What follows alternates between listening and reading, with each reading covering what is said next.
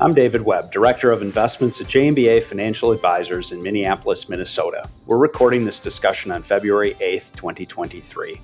Today, I'm with a longstanding member of our investment committee, John Foster, also a senior advisor and investment strategist. Thank you for joining me here today, John. Yeah, great to be here, David.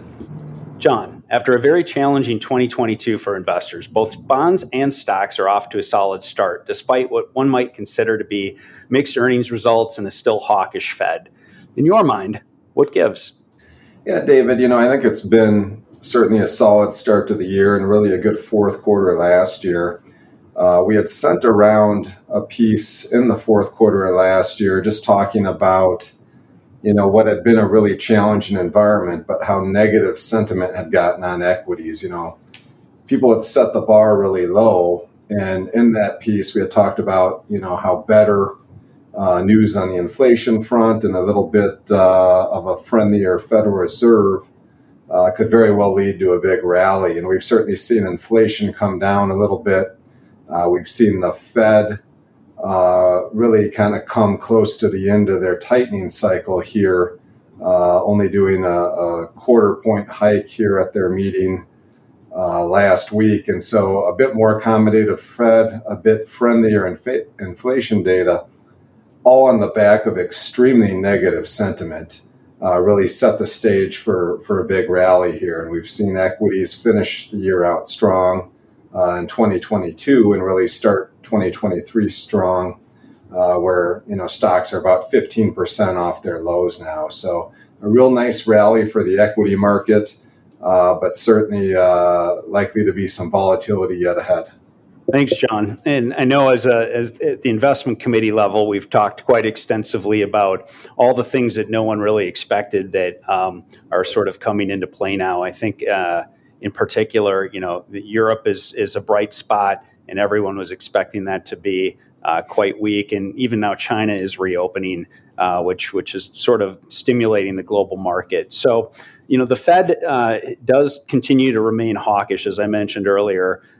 Just last week, they hiked their short-term rates by another quarter of a point to 4.5%, which is great for savers. And, stocks rallied nicely after the meeting.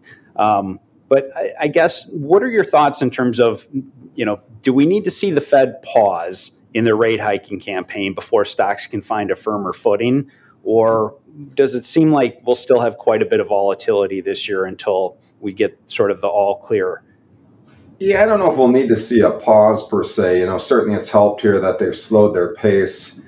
As I mentioned, we've seen a real strong rally in equities, and that's happened while the Fed's been raising rates. So I don't know if we necessarily need to see the Fed pause, but certainly show that they're coming to the end of this tightening cycle. And it looks like that's where they're at. We talked a lot in 2022 about the Fed really being behind the curve and chasing that 2-year Treasury note higher. Pretty much all of last year, the 2-year note, which the Fed tends to follow, was higher than the Fed funds rate. Well, now today, the 2-year note's at 4.4%, and the Fed funds is at 4.5%. And so the Fed's finally caught up and passed by the 2-year note, which really, to us as an investment committee, signaling that we're very close to the end of this tightening cycle. On top of that, we talked about how before the rate hikes end, the 10-year note will usually peak, and the 10-year note got up to about 4.3% October of last year, and that's down to 3.6% today. So we've seen the Fed continue to raise rates, but they've now raised the Fed funds above the 2-year rate, which shows that they've kind of finally caught up to the yield curve. We've actually seen longer-term rates come down. So certainly signs are all pointing to the Fed being very close to the end of this cycle.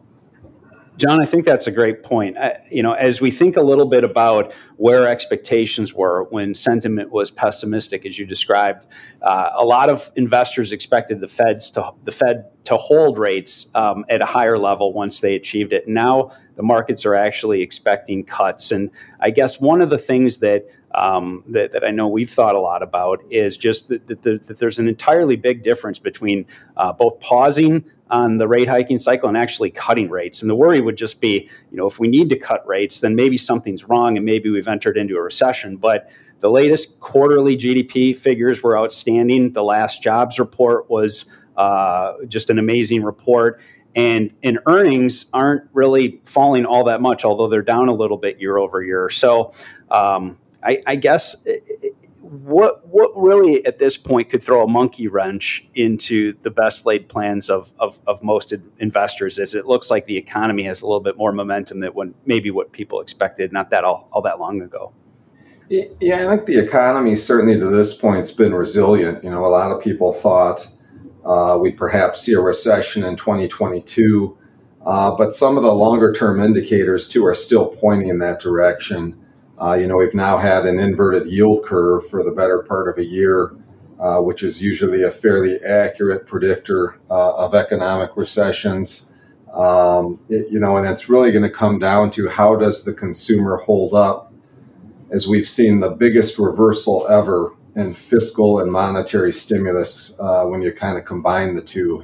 We had all the COVID measures that were, pumping fiscal stimulus into the economy.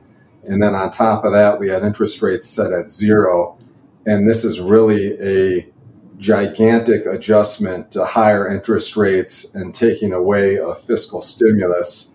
And so far, it's held up pretty well on its own. But I think that's, time will tell if the economy can avoid recession or not, as Fed policy tends to act with a lag. And right now, really, some of the Fed raised rates for only about 9 months here. And it's usually considered 6 to 12 months that, there's a lag to monetary policy. And so we're just now seeing some of the early effects of higher rates really impact the economy. I think still a recession could throw a monkey wrench into it. Obviously, we have an ongoing war, heightened geopolitical risks with China, and then how well earnings hold up, on the back of higher rates and maybe less demand from consumers. So, we're still expecting a volatile year for equities, but we've really kind of gone from a very oversold condition with a lot of negative pessimism on the stock market to now people viewing that glass as half full versus half empty, and then higher equity prices that ensued. So, I think with earnings growth expected to be flat and a bit of volatility ahead, for now the equity market's perhaps a bit stretched and will maybe struggle from these levels to get decent gains, but time will certainly tell, and certainly not out of the woods yet as far as the economy is concerned. Sure.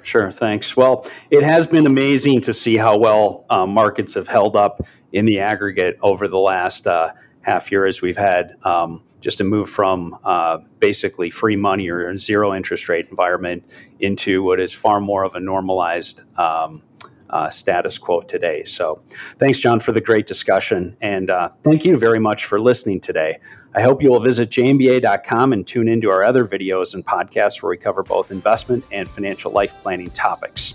Thank you for your continued trust in JMBA, not just as your financial advisor, but also as your advocate.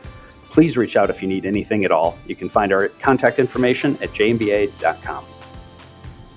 Important disclosure information.